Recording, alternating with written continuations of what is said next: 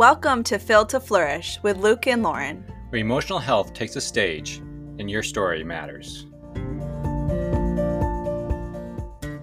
Hey guys, welcome back. It's good to be here on a sunny day. Luke and I are just going to enjoy this time sharing with you about something a little bit provocative, honestly. Not in the sense you're thinking, but definitely counterintuitive. Yeah, it's going to get your mind really thinking. Don't draw conclusions before you hear us out, though. Yes. We want you to think. We want you to rethink things because that's the way we are able to learn, change, grow, heal, and learn from mistakes. Yep. And really examine our beliefs to see if they are worth believing. Right. You know? Whether they're pushing us to pursue the right paths. Yes. So today we're going to talk about our attachment and how it relates to our relationship with God and how parenting is directly influenced to our attachment. And we need to reassess that sometimes to know how we want to lead our kids in relationship with God. Mm-hmm. So, like I said, provocative. Mm-hmm. I actually said that. That's right. But you smirked at me when I did. We said that. I think you like that word, actually. Provocative. Yeah. And me as an Enneagram 8 definitely like that word. Yeah. And like to be provocative. So we're actually proposing the idea that actually attachment, developing a strong, healthy attachment as a baby/child is of primary importance to all of life and should be prioritized. This is where I'm going to get a lot of people over instruction about God. Let's just let that set in a little bit. Okay, so just sit with that discomfort for a second. What I am saying is if we do not develop that strong, healthy attachment from the first 1,000 days after conception, so this is till 2 years old, research in psychology has very consistently shown that if that is not developed in that time period, the foundation for relationships and identity of self will be insecure and unhealthy for the rest of your life. Correct. With the exception of it intentionally being repaired, right. that insecure attachment. Right. So, banking on the fact that that's true, which you may not believe that premise is true, but we're going to go with believing that that premise is true, that those first couple years are foundational to the rest of your life. Not only based on science, but experience, observation, seeing it play out over and over. Right. If that's true, then we are going to throw it out there that that is the most important goal first in parenting. And not even just, okay, at 2, my kids got a good attachment. I think we did good. Now we're just going to drop the ball and do whatever the heck we want because parenting's hard. Continuing that strong, healthy way of engaging with your child, attuning to their needs, being responsive, and being able to handle hard emotions, the big 6 that Adam Young talks about that a child needs to have a healthy, secure attachment with their parent. Continuing to do that as a foundational part of your child being a healthy human and eventually being able to connect with God in a healthy way. So basically the premise is if you don't have a healthy, secure attachment, you're going to struggle attaching to God. 1,000%. Yeah. Is what we believe. Yeah. And what we've seen. Yeah. And what we've experienced. Yeah. So where do we go from here? Yeah. Where are we getting this from? So God tells us that we love because he first loved us. Mm-hmm. And that reality is so powerful. The more I've come to understand attachment and pursuit. Like every child is born into the world looking for someone, looking for them. Yep. According to Adam Young. That's his, right? Yeah. And it's the same with us as humans connecting with a heavenly parent. We are looking to be seen, loved, attuned to, and cared for by the God of the universe. That verse also says, we love him because he first loved us. We didn't come in. It is responsiveness to God's love, like you said, that can even create the foundation for us being able to give love to others and to be able to reciprocate his love for us and love him. Back to him. So just like as a parent-child relationship, if a child is going to gain a secure attachment, it's going to be because his parents loved him well. Right. And it's the same interaction with God. Mm-hmm. That as he loves us well, we can love him well. Yeah. And he's the one who started the love cycle. Yeah. And so we believe as parents, being, little models of the celestial parent that we all have, we are to model that and be the first source and, connection to love for our child. We are the first ones. Yeah. And that foundation is then a blueprint Yep. for the rest of their life. Absolutely. And we believe God made it that way. Right. It's not like science decided this. Right. Science realized this. Right. This was a reality that was put language. into, and it's been the way since humans started procreating. This was the design, I think. I would agree. I think the scripture supports that too. Absolutely. So even deeper, more existential. Mm-hmm. If as a parent, I can't receive God's love mm-hmm. because of my insecure attachment, it's gonna affect my identity and how I parent. Oh yeah. So it's that cyclical thing that we keep on talking about on a human perspective of my broken attachment affects my relationship in marriage, friendship, parenting. And now we're expanding that to also, it's going to affect our relationship with God. And that relationship affects how many more areas. Right. Again, we're encouraging you to think about the importance of attachment, how it's a primary goal over biblical knowledge or biblical teaching. Mm-hmm. Like the Pharisees in the Bible, they had good biblical knowledge, but they didn't love well. Yeah. They didn't know Jesus. Mm-hmm. So there's just quick example, that knowledge isn't everything. Right. Why? Okay. So some people would say, well, I'm just taking a different approach with my kids. Mm-hmm. And I believe that the knowledge is what will transform them. And so I want them to memorize verses. I want them to know all the Bible stories. I want them, to have these behaviors right. And then one day when they're older, the behaviors will mean something more to them. So I am focusing more on behavioral modification and less on the heart. What would you say to that? I don't want to use a bunch of verses through this podcast, but the verse comes to my mind is Romans 12:1. Do not be conformed to the patterns of this world, but be transformed by the renewing of your mind. So the renewing of your mind is a twofold. It's renewing of your mind of believing truth. But as we have looked at the science that is now giving language to how God created us, the renewing of our mind is also the programming, the rewiring of our mind. So we have to, when we have an insecure attachment, our mind is wired one way. And the way that gets rewired relationally is through earning a secure attachment, not through knowledge. We can have information and it never turn into an experiential experience. Yeah. We can know something to be true, but it doesn't change our brain networking until we experience it to be true.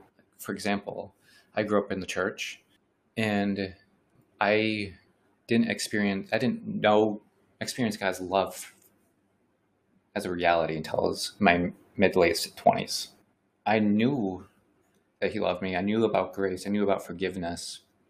Yeah, your Bible knowledge was extensive. I went to church since I was 4. I Sunday school. I had memory verse knowledge. I was a leader in the youth group. I went to the youth group. At that point, I'd gone through Bible college, but the knowledge did not transform my experience. I knew so many verses. Yeah. But it wasn't until I started experiencing love and grace for the first time consistently, really in relationship with you, that it started to change my understanding of who God was. So again, it was attachment that then translated into my relationship with God. Yeah. So while ideally you would have experienced this more fully as a child, your brain, your neurological system, your heart, whatever you want to call it, was able to respond to that as an adult in your 20s. And you were able to begin to repair your attachment, have a more secure attachment. And all of a sudden, your heart saw God experientially in a completely different way. Right. And we had no idea that's even what was happening or what we were supposed to do. We weren't following any type of script or protocol for this. And that started shifting my relationship with God. I pursued God through my insecure attachment. Yes. So the way I was pursuing relationship with my parents, making good choices, being a good kid, going to church, reading my Bible, doing the things that I felt like was the right things to do. The things that would earn love. That would earn love and affirmation from my parents. I was doing those same things in a religious way. Yeah. Reading my Bible, going to church, pursuing ministry. Like I was going to college to do a job that I didn't want to do and wasn't gifted in because I felt like that was the only way to do ministry. That was the only way I was shown it. And so I was trying to be a pastor, which I am not a preacher. I'm learning that I'm a teacher. Yeah. And that there's similar gifts there. But I was only doing that because I thought that's what God wanted me to do. And that also that it would give you that would make him happy and then give me a relationship with him. Right. But also people-wise, you had shared like it would give you the affirmation and acceptance from people too. Yeah. Well, I try to be, in another way, I try to be a good kid at home. I try to not cause problems. I try to do the right things, be obedient, do my schoolwork, not cause problems. Because if I didn't cause any problems at home, then I was a good kid. And so the same that's what I felt.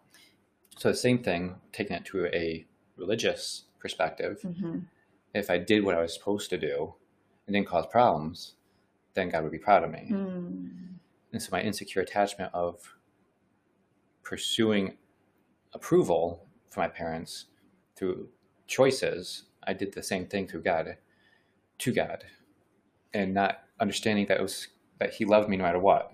There's nothing I could do to earn more love. There's nothing I could do to earn less love. Yeah. So in that scenario that you just painted as a kid, the kid who looks like they're doing the right things, they're obeying, they're pleasing their parents, they're, doing all these things. On the outside, in a behavioral model, you'd look and say, wow, they're doing awesome. But that little boy, underneath all of those actions, felt alone, unseen, vulnerable, missed by the people around him. Yeah. And he wasn't okay.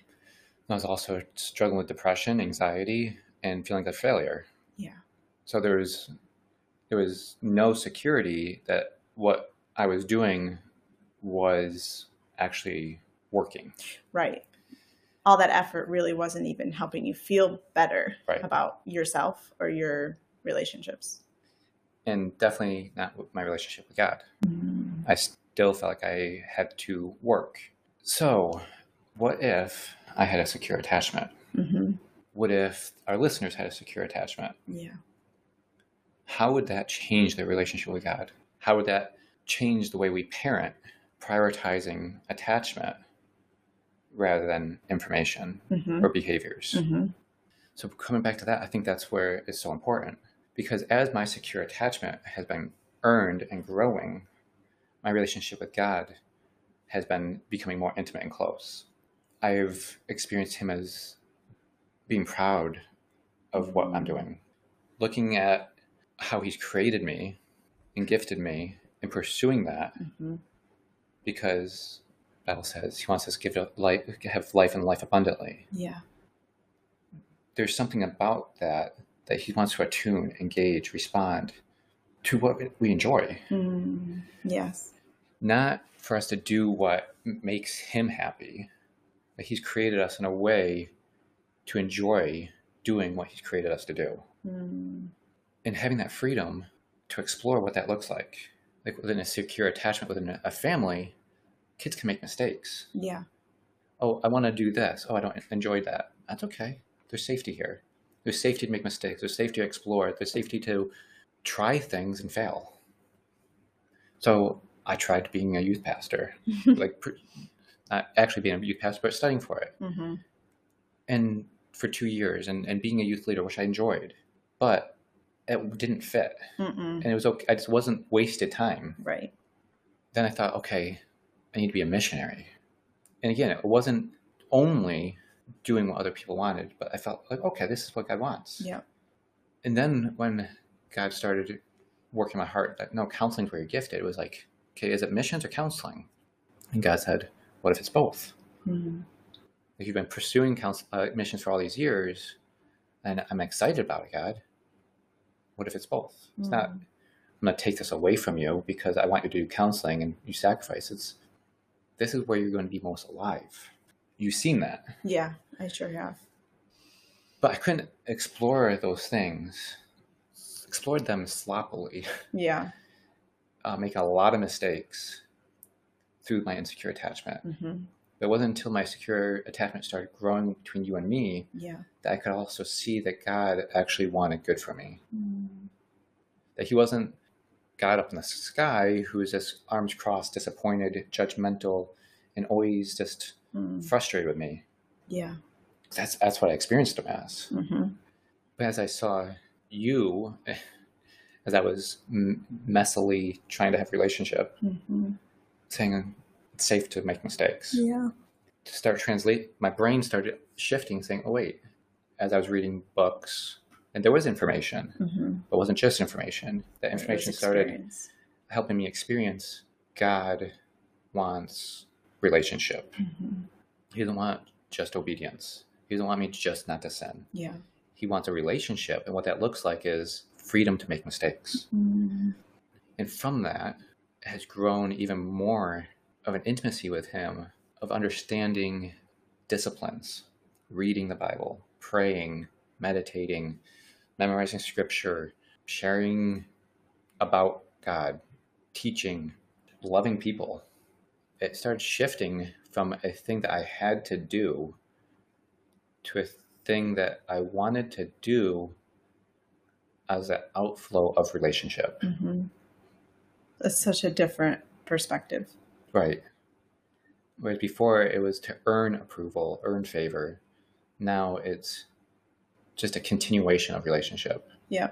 Which really, that was all shame and fear based. Absolutely. And the Bible says there's no fear in love. Perfect love casts out all fear. Mm-hmm. And if we experience a perfect love from God, a love better than any kind of even great attachment here on earth, then fear isn't our motivation, and shame. You can kind of put them together. And so many people live, and so many kids live by being compelled by shame, being compelled by fear. Well, I won't be good enough if I don't achieve. I won't be loved if I don't. And it's this ceaseless striving. And that love that I experienced from you is what opened that door. Mm. Your love casts out the fear of, if I enter in this relationship, she's going to reject me. Yeah. I'm going to lose favor. Yep. That fear, you casting out that fear I started being invited into relationship. Mm-hmm. And intimacy. And an intimacy, which propelled me to pursue relationship with God in a different way. Yeah. And receive his invitation. Yeah. It was really remarkable to watch unfold. It is. Yeah. An experience. Yeah. And it's something I see constantly with clients, how their insecure attachment affects a relationship with friends, family, spouses, kids, and God. And with certain times, my focus is to help them understand how much God loves them before we address anything else. Yeah. Because that attachment struggle of receiving Him and not experiencing Him drives a lot of the other choices. Yeah. People in ministry, they'll work and work and work and work and work, trying to get approval and burning themselves out. But once they realize that they're accepted, they can start moving in a different direction. But it's because they haven't had that secure attachment of I'm accepted no matter what. Yeah. And so if we parent from attachment perspective that you're accepted, you're loved, there's nothing you can do or not do that will change your beloved position as son or daughter. There's nothing it's a hard balance, because obviously we're calling our kids to maturity. We're calling them to a higher level of being human, to develop. But also at the same time, having just this security and rootedness in our love exactly where they are now. Yeah. And what a powerful message and reality that is to live in as a kid that really will go with them for the rest of their lives. Absolutely. And that will then help give them the safety to pursue God the way, as parents, we want them to interact with Him, to wrestle with Him. Like the big six, one of them is to handle hard emotions and regulate ours, and the other one is regulate ourselves. As a parent, to be able to handle our children's hard emotions. God does that so well. We see it throughout the Psalms of David not happy with God. Yeah. God doesn't condemn him and shame him. He invites he regulates the himself vulnerability and says, I hear you. Yeah. And even like some people are like, what about Job? I think that's a good example, because that's the balance. As parents, we want to, you said, call them up to a higher calling. And that's what God was doing with Job. He wasn't saying your experience is invalid. He's saying, like, look at a different perspective. Like, trust me. There's bigger picture. And look at look at my faithfulness. He's calling them back to attachment in relationship. And because there was a strong attachment in that relationship with Job and God. Yeah. Job could say, like, though he slay me, yet I will trust in him. Right. Which is like, what is happening? I don't understand fully. But I think it's a really good takeaway from that is, regardless of how painful your circumstances are, that is how strong good attachment with God can be, that you can actually still rest in His care for you, even when the world around you is like hell on earth. And with a healthy attachment, when life is really tough in our life, our attachment gets us through. Our attachment with God gets us through. Yeah. We don't have to be afraid of A, B, C, or D. Yeah. We're learning to trust. So back to kids, what could this look like in a kid? A kid who, we're all well-intended as parents. I really believe that. Yeah. But maybe we kind of went along the track of, Bible information, and the more we have them in church and Sunday school, and, the more they watch VeggieTales and the more they do these things, the healthier and happier and more whole humans they'll be, the better they'll be, whatever you want to call it, godly, whatever. And we realize, wow, I've kind of missed the most important thing, which is their heart. And I've focused so much on behaviors now I see these things in my kid, and I see that they're struggling. So you're asking, what does it look like when we've focused on information and prioritize that over the heart or attachment? Yeah. Yeah. I mean, that could look so many different ways. I think a couple examples is you could see nothing. Okay. You could see somebody that's just perfectionistic and succeeding in all ways, but internally there's a lot going on that can create some like OCD tendencies where perfectionism is the only success. Mm-hmm. So I have to read my Bible every day. I have to be praying this. Can't be missing church. And that starts going in externalizing to every area of the kid's life. Mm-hmm. They start having that. Not only is it Bible stuff or church stuff, it's everything defines whether I'm good or bad. It becomes very dichotomous. Mm-hmm. If I don't do my homework, I'm bad. If I don't do my chores, God's mad at me. And so if my parents have communicated disapproval when I've had these behaviors, it's going to then translate to God also sees me as unacceptable. Yeah. And it may be all internal. It will boil over eventually. Yeah. It won't stay that way forever. And that's where you start seeing like OCD tendencies or eating disorders or addictions. Yeah. And then really before that, even like just irritability. It like they seem fine and then they just blow up. Yeah. Well, where'd that come from? It didn't just come from that moment. It's been this inner pressure that they put on themselves. Humans aren't meant to live under. And without the foundation of a secure attachment, any critique or, correction of them will be interpreted the wrong way. Yeah. That's why a secure attachment is so valuable, because in the safety of a secure attachment, you can share input and feedback, and it can be received. Like that's something that's changed in our marriage so much. Luke and I are able to give feedback to each other, and it doesn't feel like a wounding. Right. It feels like, oh, you love me, and this is a little bit hard to hear, but I can hear it and respond because I know you have my best interest at heart 100%. Yeah. And so same with our kids, when they have an insecure attachment, they question that subconsciously. Yep. They might never admit to that, but or be aware of it, or even be aware, right? So the critiquing and parenting's full of that. We have to guide them continually. So I think you'll see that mistrust potentially by how they respond to it.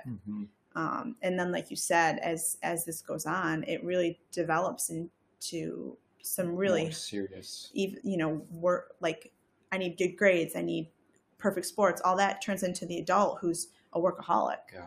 And who has great performance, but is like dying on the inside, or the eating disorders or addictions. So that's one way. More if you push it down for many years, how it will eventually erupt into hard behaviors. But then there can be other kids that they're already very clearly struggling in the here and now. Yeah. And those are more behavioral issues, but behaviors have a message. Yep. No kid wants to just be a bad kid. No. Kids want to be accepted, want to be loved. And so if there's a behavior, it's coming from somewhere, and is trying to communicate a need, but they don't have the tools to communicate that need or the safety to be direct. So it could be also kids that don't want to go to church. They don't want anything to do with the Bible. They don't want anything to do with God because that pressure is too much. Feels very uncomfortable for them. So if I can't ever please my parents, I can't please God, then what do I have to do with him? I have a choice to whether I deal with God. Yeah. My parents don't have a choice. I'll push them away, but I still have to live with them. So there's that pressure of being somebody that I feel like they can't be. So they argue, they fight, they push back. And some parents might respond to that by Pushing overcompensating, even with God, and kind of shoving it down their throat and being so afraid and so fearful that maybe they won't follow God because it is their choice, that they won't believe in God as adults and follow him. And so they Goodness. Force them to go to church, force them to have family Bible studies. And all that's doing is reaffirming that the insecure attachment, that my needs don't matter, my hard emotions aren't acceptable, and the parents not regulating themselves, they're not apologizing for the pressure. Yeah. And so they're not tuning, they're not responding, not engaging. And it does push kids away. Yeah. I think that something that's been powerful for our parenting is God's kindness leading us to repentance. Mm-hmm. Just, it is such a beautiful reality. Like, God offers choice to humans. Yeah.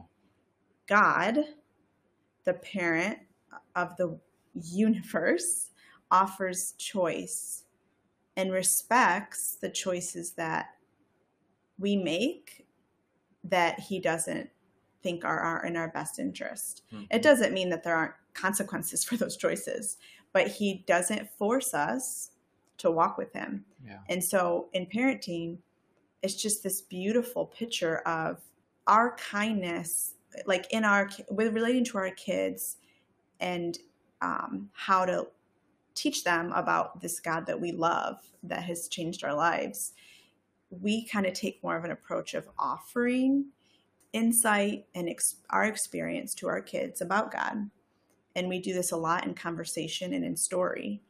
And we don't force certain behaviors from our kids in relating to God, because we really feel like there needs to be so much grace and choice in this area. And we don't want it to ever go to the other side, because we've seen that and it's really damaging and it takes a long time to unwind.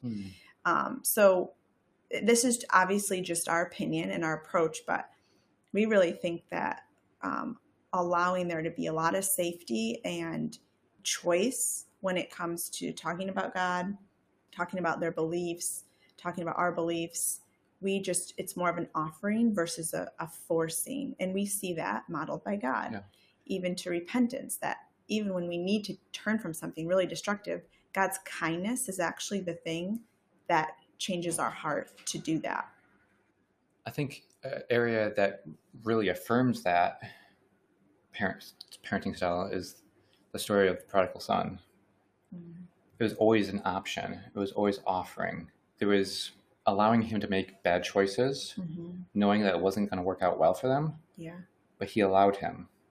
When he asked for the inheritance, it was as if saying, "I wish you were dead." So in that culture, he could have disowned him, but he didn't. He allowed him to make a choice, a choice that he didn't think would be a wise choice. He let him leave and live a lifestyle that he didn't approve of and didn't think would be helpful. But the whole time, he was still willing to receive him back. Yeah, it's so beautiful. That kindness of not controlling him, not forcing good behaviors down his throat, it was an offering. And it makes me wonder if the prodigal son knew if he did have a more secure attachment, because he knew his father would receive him back. And like you said, culturally, there was no reason he needed to or should have, but he was drawn back by his father's kindness. Yeah. And that story is a parable. Right. And it's directly about God and us, which is so, so cool. It is. And it is a challenge and encouragement. And there's other areas also of God's character is shown of that kindness, that offering. It's never a forcing. It's always compassionate. Yeah. And so as we look at the Bible and we look at Jesus' character and we look at God's character, we think this is how he interacts with us. This is how he invites us into relationship. This is how he parents us.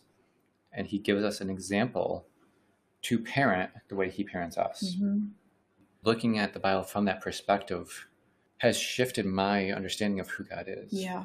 Looking at from attachment or relationship rather than from a religious or right-wrong parenting. Yeah. And that's affected the way I've interacted with him, then also has helped us reshape our parenting approach Mm-hmm.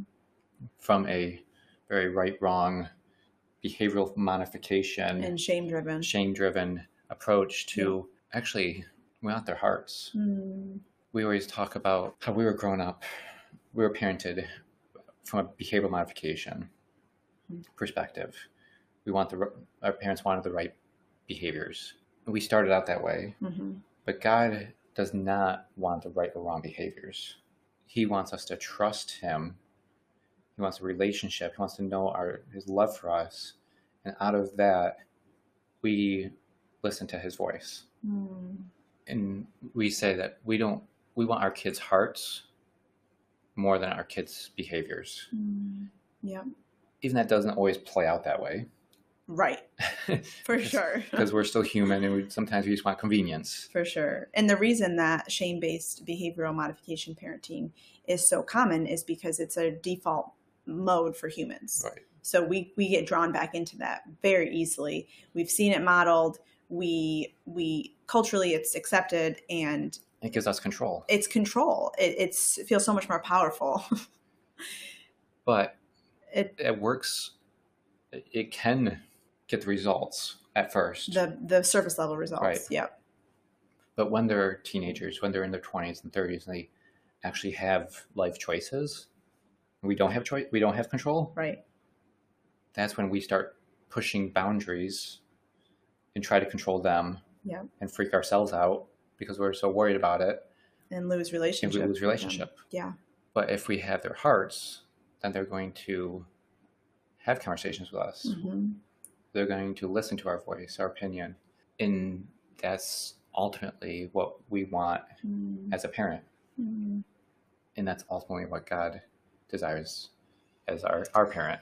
He does. It makes me think of the verse that my sheep know my voice. That is such a beautiful picture. Like, I know my sheep know my voice. That imagery of shepherd and sheep is so much about attunement and guiding. If you even think of Psalm 23, which is like such a famous psalm about God guiding us to what we need, guiding us to those still waters, restoring our soul, preparing that table for us in the presence of our enemies, and anointing our head with oil, which was such a sign of affirmation, right? Of who you are. And just the imagery in that of like God guiding and us following because we trust Him. That is all attunement, responsiveness, and just how we get to become these almost like students of our children, to know their hearts, to know their inner world, to know when we tuck them in bed at night and they have a look on their face that their little hearts are heavy, and to lean into that and to tell them we want to know them and that they're safe to share their heart with us. All of that is a direct modeling after the shepherd who knows his sheep and his sheep know him. And I don't know about you. Well, I do actually know about you. I don't know about them because I don't know who's listening. But that is such a powerful draw to me, to want to care and tend for my little sheep well, and to give them what they need, and to show them where there's harm and danger, and to love them wholeheartedly and give them that strong attachment so that as they move forward in life, they're able to give love, real love, not manipulative, passive-aggressive love, real love. And they're able to receive that from people. And that love that they can receive will like nourish their souls and make their lives rich. Because if you walk around in life and you can't receive love, you're like a parched desert. And there's so many people that walk around in that. Absolutely. They're in relationship, but does the love actually penetrate? I mean, that was you when we first got married. Right. There was so much love coming to you, but it couldn't penetrate your heart, and you were parched. Yeah. Even though you're surrounded by love. But we want something so different for our kids. And I know that you want your kids, the listeners, to receive and give love. And this is the approach that we really think is the way. God's heart, biblical, and most helpful for our kids. And like you mentioned, I know my sheep know my voice. Like that's what I was saying about the heart. They will hear our voice and know and trust it. Yeah. When Jesus says to the sheep, this is dangerous, the sheep know his voice and trust it and listen. Yeah. And the same thing with our kids. If there's attachment, they will listen to our voice. If there's attachment, they'll also listen to God's voice. Yeah. Of course, nothing's a promise, but that is the principle. Right. And I think it's really true. So one more thing, just because people might be thinking like, so what does this mean? Like, don't talk about God, or don't like read the Bible together. Don't listen to Christian music. Like, what are you talking about, Luke and Lauren? What does this mean? And no, that's not what we're saying. No. But we're saying the priority and the foundation of our parenting should be their connection with us, their heart connection with us above all else, because that is the only way that they will, not the only way, that is the primary foundation needed so that they can connect with God as they grow and develop into adults and really develop an intimate relationship with their maker. So those things can be incorporated into our lives, but those are not the things that should be driving our parenting and driving their understanding of God. Their understanding of God should come from who we are in relationship to them. Yep. And we're broken, and we are a far miss from what is like the glory and beauty of God. But this is the model God gave us. Yeah. He made it so that parents would have little humans and then show them the way. And so it's an honor. It's also a bit scary and intimidating to model like the Godhead. But as we grow and as we are able to receive more and more love and nurture and care from God, I think it's just a direct overflow into our kids. Absolutely. I 100% agree. Thanks. Well, this was a fun episode. It was. And I hope it was thought-provoking and we lived up to the provocativeness of the beginning. I hope so. And I hope you're encouraged and just take some of that pressure off of having to have perfect kids and do a perfect job and present Jesus perfectly, God perfectly, and Christianity perfectly. But really just love Jesus, love your kids, and that will help them love God and pursue God in a better way. Yep. Focus more on that experiential love, and it will be transformative. Yep. Experiences are the most powerful force to drive children's neurobiological networking. Yeah. So hopefully this was helpful to give you more direction in this parenting journey. Yes. As we walk together. While it is a joy to provide our podcast content as a source of life enrichment, please note that information shared is not intended to replace or contradict any professional therapy or medical advice.